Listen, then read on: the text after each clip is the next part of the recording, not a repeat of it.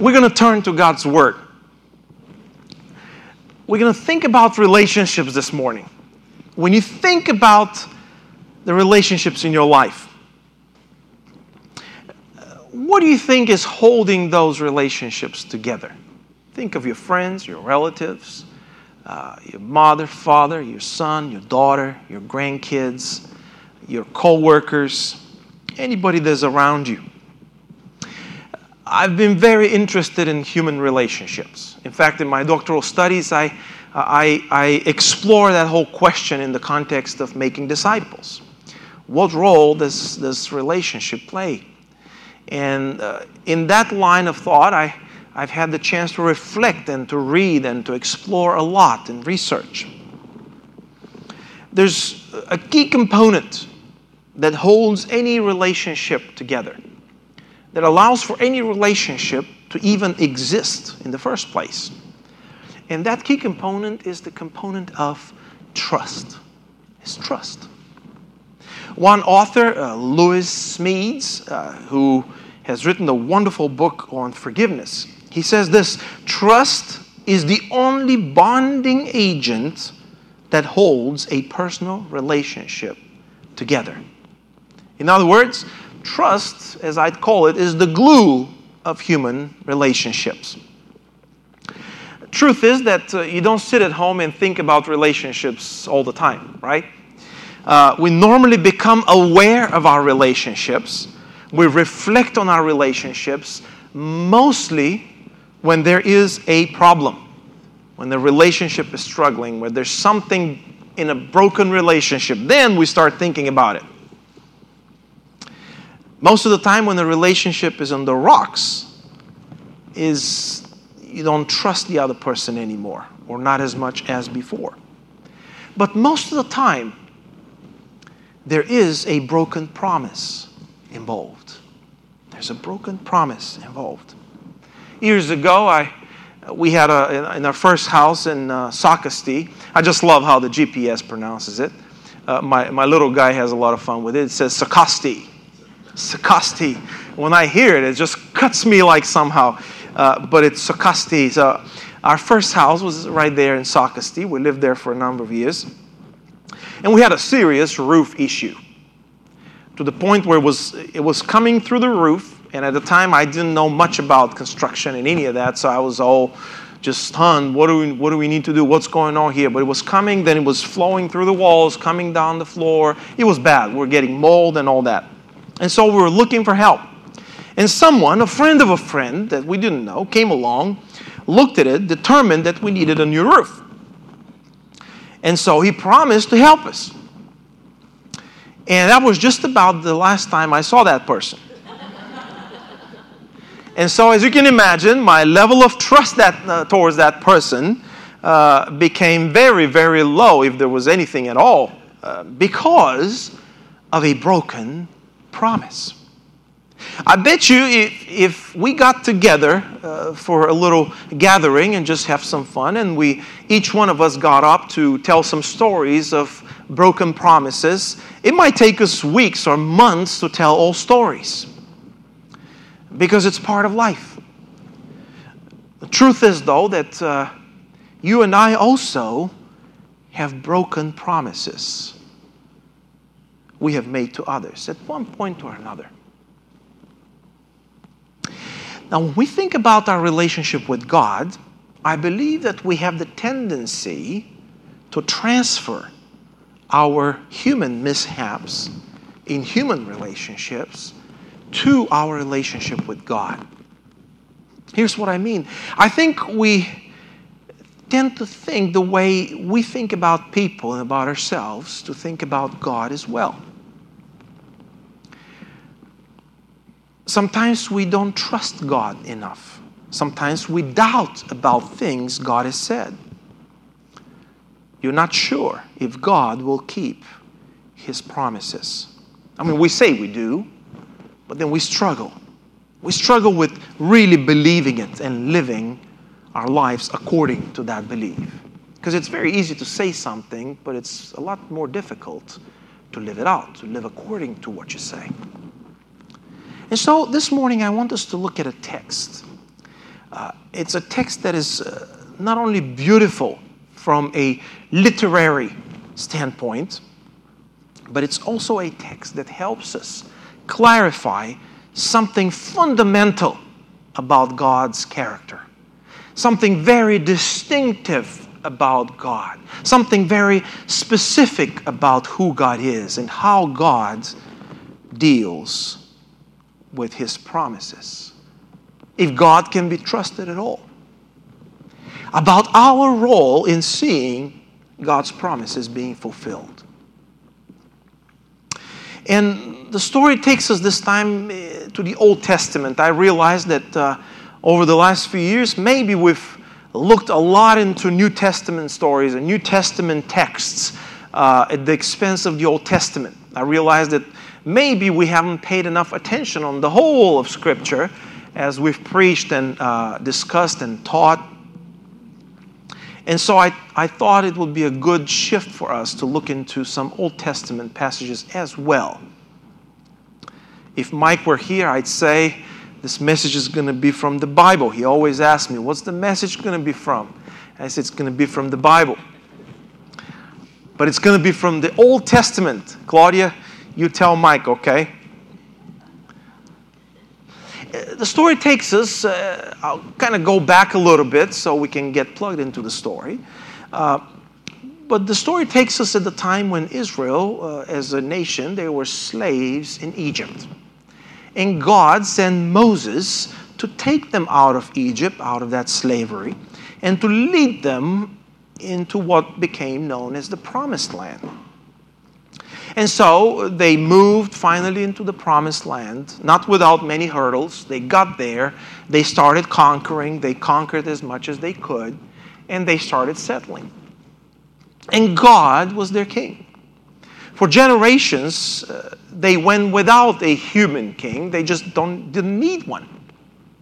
But at one point, they thought, wow, we don't have a king.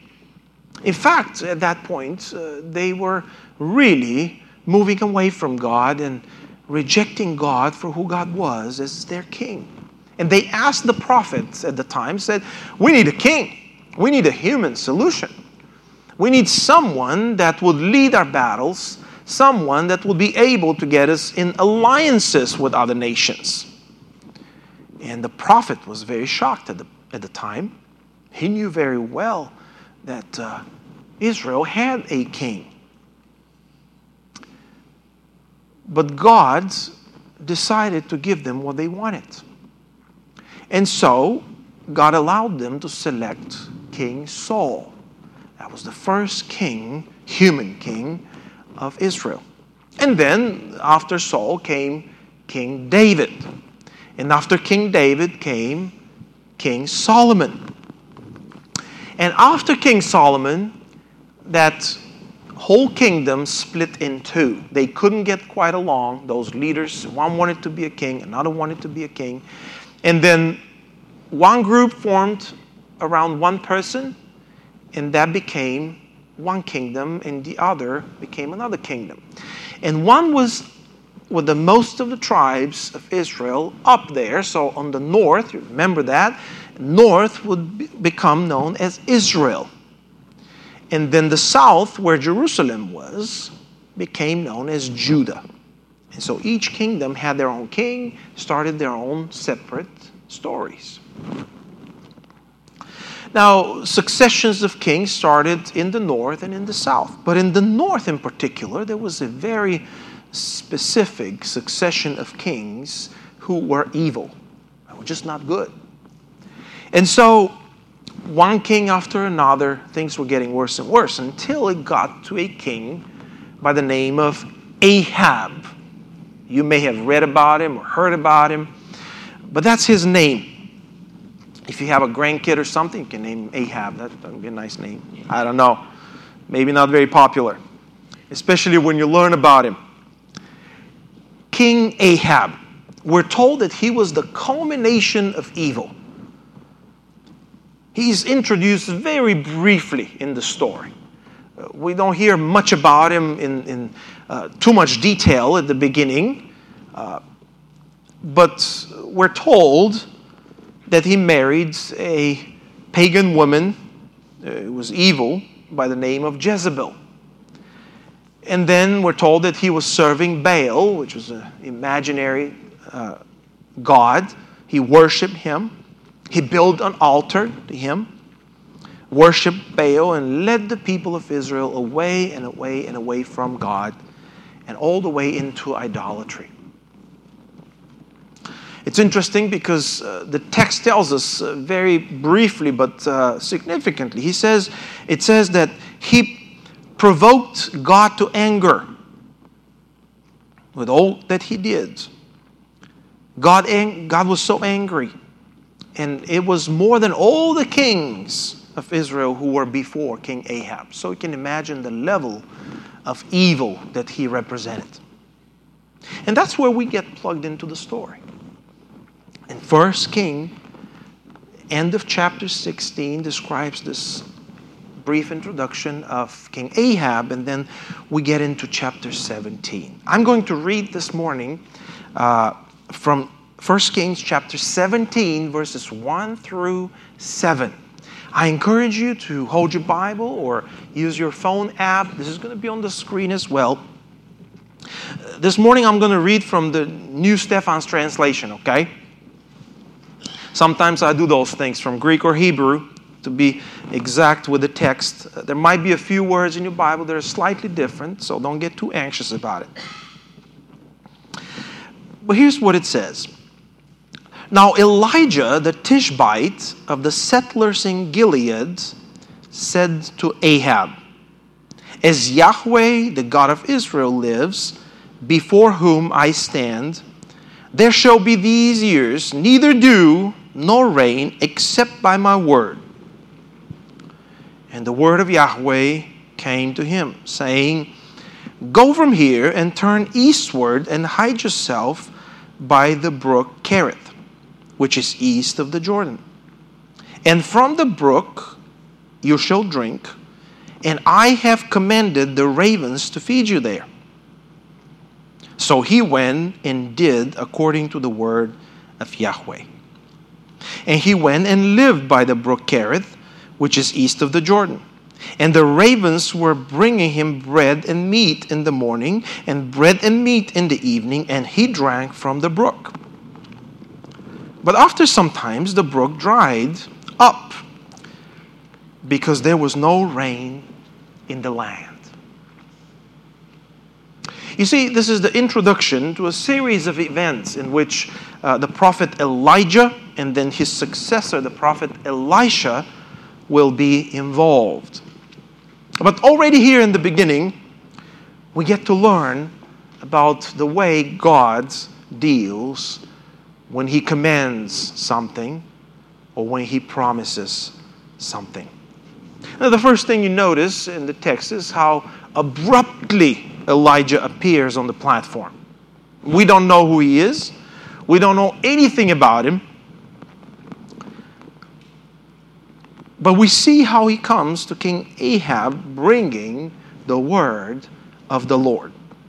Of all the evil we're introduced to in previous chapters with those evil kings, with that succession of evil kings, Elijah appears here in complete contrast. He is a torchbearer. He is proclaiming the word of the Lord. He comes to King Ahab in all boldness and announces that there will be neither dew nor rain for years until he comes back and says anything different.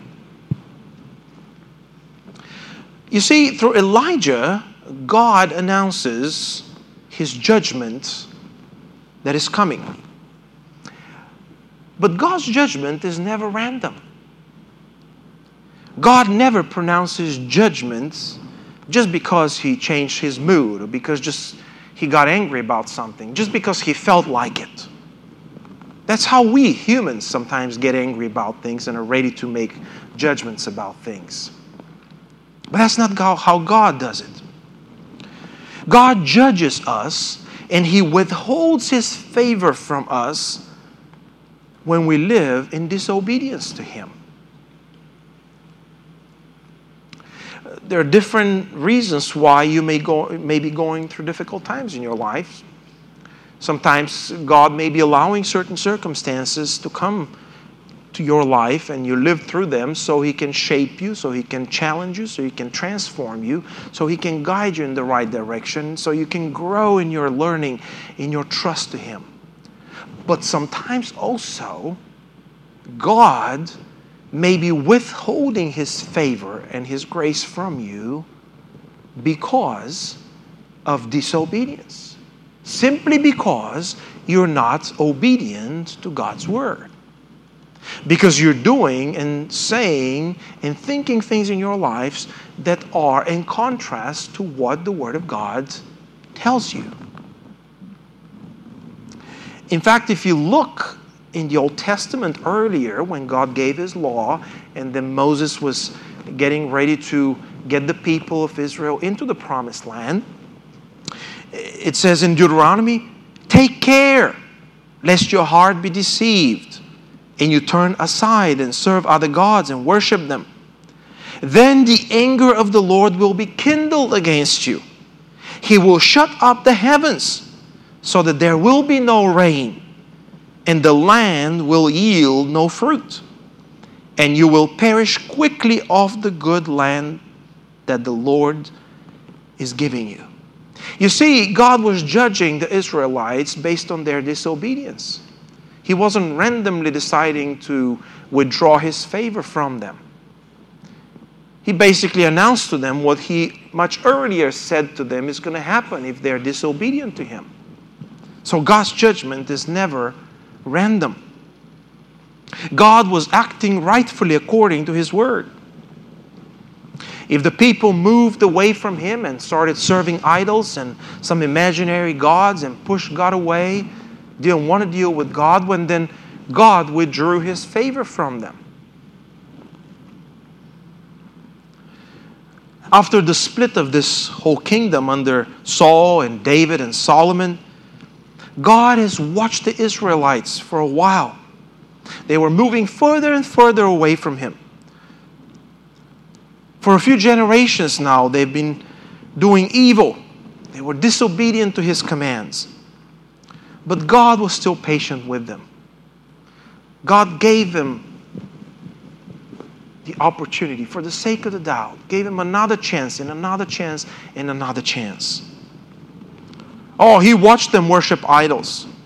He watched them prostrate themselves before imaginary deities. He watched them sacrifice animals to some imaginary gods. God's heart was broken, observing His beloved children, His chosen people, disregard Him, disregard His commands. God is patient, and sometimes He will delay His judgment. But God never fails to fulfill His promises. Some of you who've been around me know that I'm fascinated by some of the cold cases and criminal investigation stories, and I get to watch this on TV once in a while. It's fascinating, specifically when you look at some of the cold cases when it was a crime committed 30, 40, even more years ago, and then later on, based on forensic science and new ways of investigating, and the case is reopened or something happened in circumstances, and they actually get to discover the person that committed that crime 30, 40, 50 years earlier. It's just, I don't know for you, but for me, that's fascinating. And it's interesting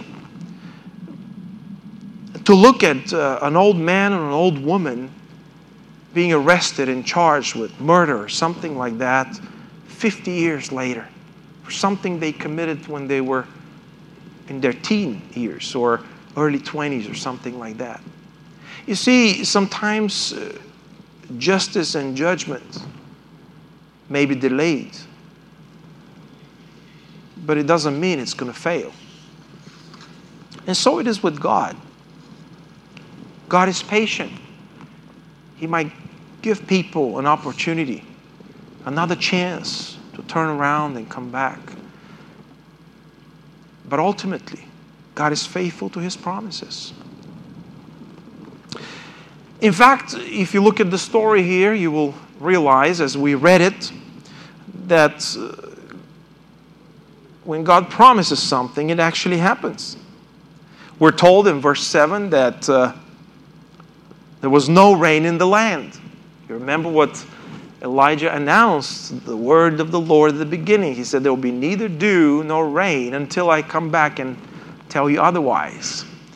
And then verse 7 basically tells us there was no rain in the land. You see, in this text, it's interesting because God's promise and the fulfillment, His command and the fulfillment of that command are like the two covers of a book. They enclose the inside of the story. They're like the two parts of the bun of a hamburger or a sandwich. And it's interesting also what happens in the middle. But God never fails to fulfill His words. So I want us to look now in the middle of that sandwich story where we find the prophet Elijah in his own dealings with God. It's almost like the text starts with the bigger story and then zooms in onto Elijah's own situation. Dealings in which Elijah himself discovers the value of God's word and the faithfulness of God in fulfilling His promises. So what does God tell Elijah to do? He tells him to get up and to go east and to go hide by the brook Kerith. Some people pronounce it Cherith, but Kerith is in the Hebrew text. That's why I prefer the Kerith name. It makes no big difference. For those of you who sometimes doubt that God can lead you, that God can show you the right direction, just look at how God leads and directs Elijah. God knows, and I'm sure Elijah knows at that point, that it's now very dangerous for him to stick around King Ahab and just hang out and see what's going to happen. I mean, he's announced a major problem coming up. There won't be rain, no dew, no rain. Knowing the evil character of Ahab, the fact is that with one word, he could have Elijah executed for his announcement. And so it's time to go. But God does not lead Elijah and doesn't direct him randomly. In fact, He promises him that wherever he goes by that brook, that there will be water that he will drink there. And then God says that He has commanded the ravens to feed him there. You see, when God leads you and when He directs you, He will also be with you with His presence and with His provision. God's not going to send you anywhere to do anything unless He is with you, unless He provides for what He sends you to do. I know I've shared this story. I don't know how good your memory is, but I love telling this story again and again because it's one of the most beautiful stories from my own life, and that's from the time when I was starting seminary. It's one of my first trips to Charlotte, North Carolina. Going there for Greek class and not having a plan for the night. It's Friday night. I have to spend the night somewhere. And my immediate plan is take a pillow and take a blanket, sleep in the back of the van. I was prepared to do that. I thought I'd just park behind the school and just spend the night there in the van, and then in the morning go to the restroom and wash my face and brush my teeth and get ready for classes. And I get in class. It's Greek class. Professor asks everybody to introduce ourselves, and so we all introduce ourselves, and there's this one person says, "I'm from North Myrtle Beach." And I'm thinking, wow, that's pretty intriguing. And so we get to talk during the break, and for some very strange reason to me, that person asks me, "So what's your plan for tonight?" And I say, good question, because I don't quite have a plan. And he says, well, let's get together after class. I have a room for you. And at that point, the professor calls us to get back to our seats and start class. And he says, okay, we'll talk later. And I'm through that second part of the class, I'm thinking, what does that mean, I have a room for you? And so after that, we get together. And he says, okay, get your stuff. Let's get going. I said, okay. Takes me to Cracker Barrel. Have a great dinner. I'm home-style cooking. Cannot beat that. And then takes me to a hotel. Makes all the arrangements. I've never been to a hotel before at that point. Makes all the arrangements, get that card key or whatever, takes me to the room, opens the door and says, that's your room. See you in the morning. I said, where are you going? Oh, I have a place to stay. That's for you. I'm thinking, wow. I started on a trip from Myrtle Beach. I had no plan. I couldn't really plan. I ended up with a wonderful dinner, great time of fellowship. And then a hotel room, all for myself, all for me there. And I sat there that evening. It was probably 11, almost midnight, I guess. And thought, Lord, how did this happen? I had no clue. But you see, God is going to send you. He's going to be with you. He's going to provide for you. For me, that started a great relationship with Pastor George. A relationship that brought me to renovation as well. So that's part of the story.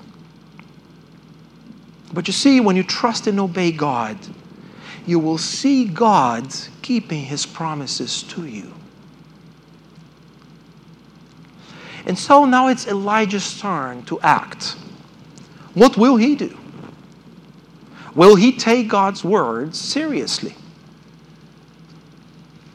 Here, friends, the Hebrew text is really insightful. It's illuminating. This may not be very obvious to us as we read it in English, as English readers. Because in English and in other languages, we have different ways to express literary thought. The way we write poetry or narrative or other genres of literature is just different from language to language.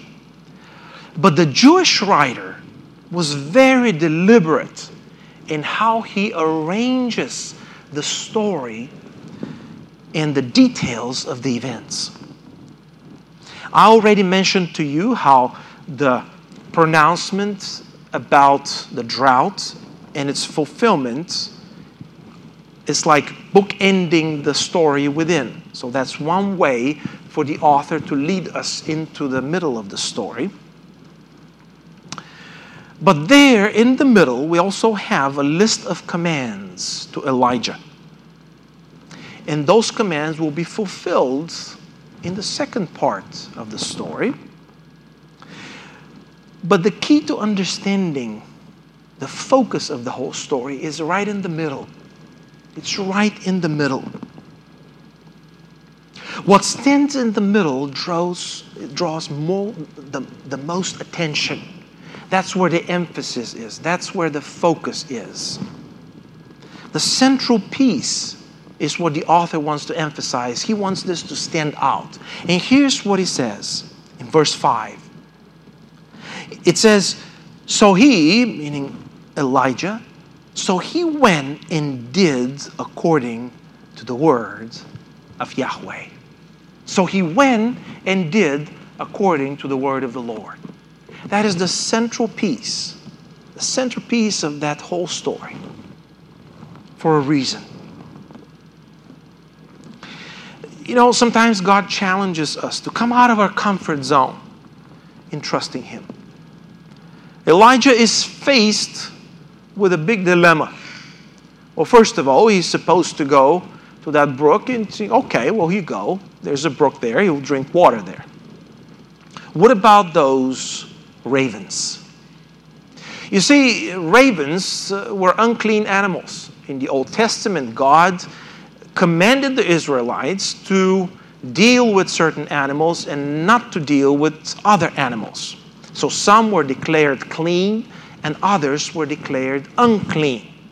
Now, from my understanding is that there was no specific reason in terms of physical characteristics of the animal itself that it would be declared clean or unclean. So it wasn't because an animal is somehow unclean or clean that God said this will be clean or unclean. It was more that God was defining certain realities for the Israelites as His people that would make them different, that will make them distinct from anybody else around them.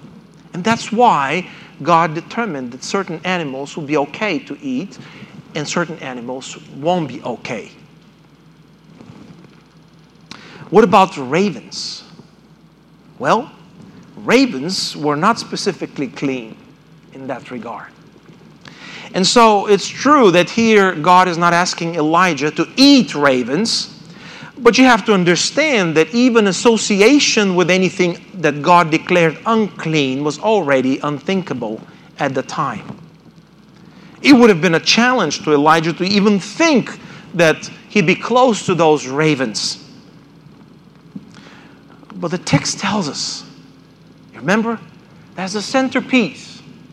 It tells us that he went and did according to the word of Yahweh, according to the word of the Lord. And so Elijah obeys according to God's word. He trusts that if God says something, He will do it. No matter how unusual or even strange the circumstances may be. He knows that he can trust God because God always keeps His promises. When you trust and obey God, you will see God keeping His promises to you.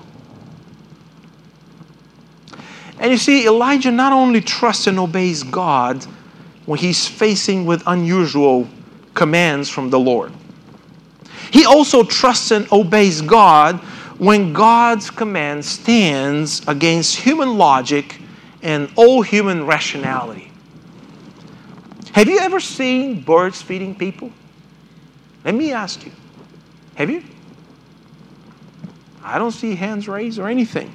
I haven't seen birds feeding animals. Let's face it. Rationally, this is not something you would see in your life. This is not something you would observe because it's normal. You actually never see this. In fact, if you look at this story, you would realize that this is the only story of birds feeding people in the whole Bible, which I find significant. Not only birds don't usually feed people, but hear a little bit more about ravens. Scholars tell us that there were different kinds of ravens known in Israel. But what's the common thing among them? They're known for their scavenger nature. They're scavengers. So you just cannot expect a raven to bring you food, you see. Ravens, to put it in resort terms and vacation terms, ravens just don't do for good waiters and waitresses. Anybody from New Jersey? Okay, New Jersey people. Do you know Wildwood? Okay, I've been to Wildwood. It's like years ago.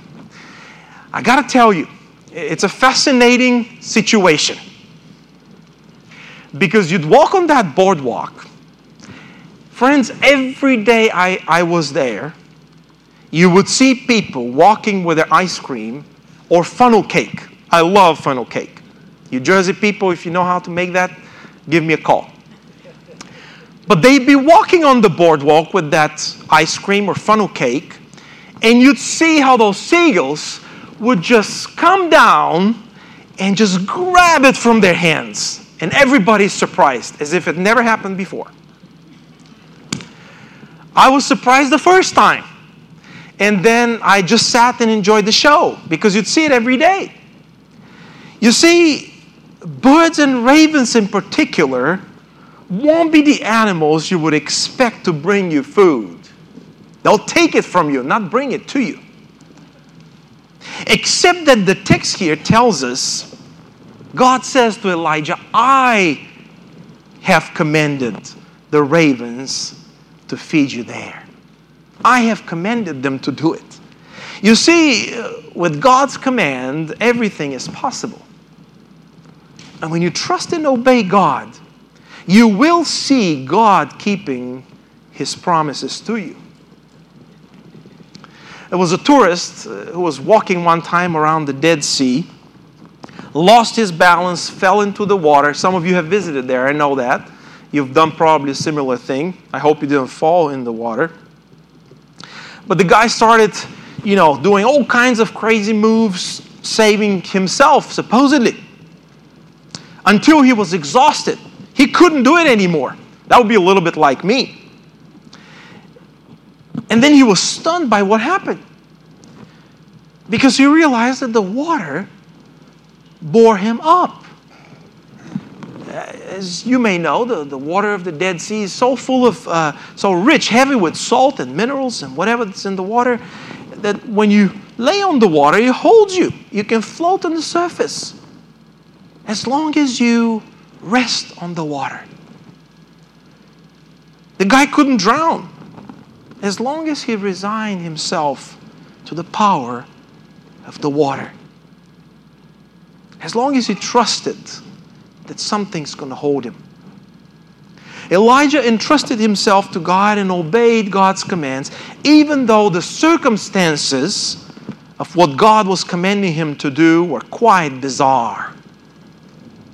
But when you trust and obey God, you will see God keeping His promises to you. The text tells us that Elijah went and stayed by the brook Kerith. The ravens brought him bread and meat in the morning, and bread and meat in the evening, and he drank from the brook. I think the author is very intentional here, the way he's phrasing the story. He's emphasizing God's abundant provision. Bread and meat in the morning, bread and meat in the evening. He wants us to understand that Elijah is going through an experience with divine intervention. He does everything according to the word of the Lord. When you trust and obey God, you will see God keeping His promises to you. You see, the author arranges the story very carefully. Elijah is told that he will drink water from the brook. And then he goes and he drinks water from the brook. He's told that God commanded the ravens to feed him. And we read about ravens feeding him, bringing food to him. It's like a mirror view of what God says and what happens and what God does. But remember, in the middle stands Elijah's obedience to God's word. He went and did according to the word of the Lord. When you trust and obey God, you will see God keeping His promises to you. D.L. Moody said, "Trust in yourself and you are doomed to disappointment. Trust in your friends, and they will die and leave you. Trust in money, and you may have it taken from you. Trust in reputation, and some slanderous tongue may blast it. But trust in God, and you are never to be confounded in time or eternity." Amen. Even as we come to this table now, a table of communion, it is this trust in God that we have. Trust in what God has done for us. God loves you so much. He He loved the whole world so much. He didn't want to leave us separated from Him because of our sin.